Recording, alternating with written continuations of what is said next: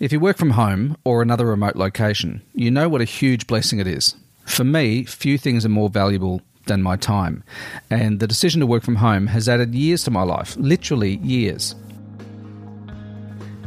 G'day, it's Peter, and welcome to Office Anywhere, a podcast about working and living on your terms, whether that's cutting code on the deck of a Balinese villa, crafting ad copy from a cafe in Portland, Oregon, or building websites from a home office in Melbourne, Australia. If you've had enough of the daily commute and the limitations that working in an office imposes, or you're already working remotely but you want to explore some of the doors that it opens for you, then this is the podcast for you.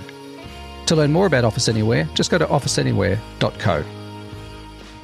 The truth is, most of us waste hours every day, acting as though we have an endless supply of them. Nothing is more finite than our time, yet we squander it in traffic, in meetings, and other settings that eat away at our lives. Until I began working from home, I never realised how thoughtlessly I'd been operating all those years. Today, I walk around my neighbourhood after dropping my son at school, and I see people rushing out of their driveways to join the slow-moving car park called the morning commute. It just doesn't seem right. It doesn't feel human somehow. I'm sure it's fine for some people. Perhaps they find morning traffic relaxing. Maybe they love their office and all the people in it. Monday sales meetings are probably fun for them. And yes, I know we can't all work from home or else everything would fall apart, but many of us can. So if you're one of those who do or can but haven't crossed over yet, these are my top 3 habits that make working remotely more productive and more enjoyable. The first is something I call 1 till done. I've been a list maker for as long as I can remember. I had a Filofax when they were hip. I bought my first PDA before Palm Pilots were a thing. I make lists. I've always made lists. And the most important thing on any list I make is the number that I assign to each item. Yes, I number them in order of importance, not urgency, although sometimes they're the same thing. But here's the important part. I don't look at number 2 or 3 or 4 until I've finished number 1. I stick with number 1 until it's done. And here's why. If I can't finish it that way, how the hell can I finish it while dabbling in the others? If you want to power through your work and do a better job of it as well, start with your number 1 job and focus on it until it's done. Now, I recognize that done might mean completing a specific component of a job. For example, you can't build a whole website before noon. The point is, define the job, stay on it, and knock that sucker over before tackling the next one. Oh, and one more thing. Create your list for tomorrow, today. Keep it simple and set the order based on importance. If you do this every day, you'll be amazed what happens. Bottom line, if you can't finish everything this way, you'll never finish it any other way. All right, number 2 is ignore everything, almost. Everyone tells you to minimize distractions. Turn off your social alerts, that kind of thing. I go a few steps further because I've found the switching cost of stopping work to look at my phone and then back again to the job I was doing is just too high. Think of how many times an alert, a bing, sent you down a rabbit hole for half an hour.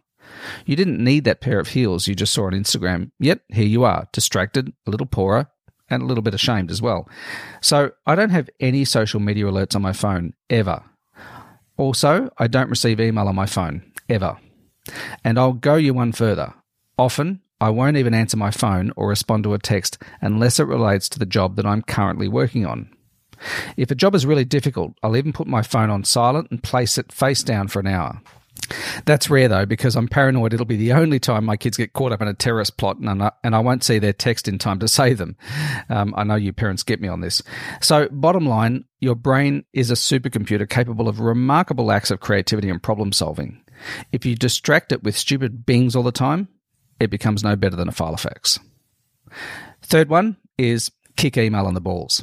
Email is the most widely used productivity tool on the planet. It's also the biggest drain on productivity on the planet, although social media is getting right up there. If you're not careful, and most of us aren't, your inbox will demolish all hope of being a productivity powerhouse. Here's how I've mastered my inbox. When I check my mail, I sort them first by subject. That way, the crap is easy to spot and delete. Then I sort them by sender. Important people, in other words, clients, readers, suppliers, in that order generally, get my attention first. Then with each email, I either respond to it and file it, delegate it to someone, schedule a follow-up in my diary and file it, or forward it to someone, schedule a follow-up and file it, or I delete it. With those that I delegate or forward, I schedule a follow-up so the interested parties aren't left hanging.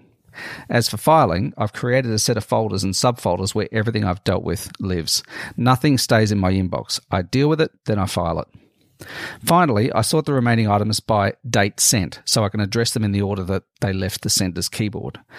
I deal with these the same way as the others. Respond, delegate, forward or delete. Once they're done, my inbox is empty. Okay, so now on to the big one. My email app doesn't check for new mail until I tell it to. And I only tell it to 3 times a day. I have alerts on my phone that remind me to hit the send receive button on my email at 9:30, 2:30 and 4:30. And that's it. This is how I get more done than most of my colleagues. I control the distractions. I decide where my attention goes, and I never abdicate it to others. After all, I'll never get my last 10 minutes back. Now, I realise some of these things might be difficult at first, even if you want to do them. Inertia can be a heavy rock to budge. New habits take time to develop, I get that. But your life is just a series of habits, each one moving you towards or away from the life you want. The best book I've ever read on this is Atomic Habits by James Clear. I heard him do an interview with Corbett Barr on the Fizzle Show podcast, and his ideas made brilliant, crystal clear sense to me. If change is hard for you, I recommend you get the book, and it could easily change your life, as it did mine. Anyway, that's enough for me for this week. Thanks for hanging out with me again. And if you want to read the blog post, there's a couple of links in there to Atomic Habits and the Fizzle Show, plus a couple of other stories related to this that might be useful to you. Just go to officeanywhere.co/81. And until next week, here's to living and working on your terms. I'll catch you then. See ya.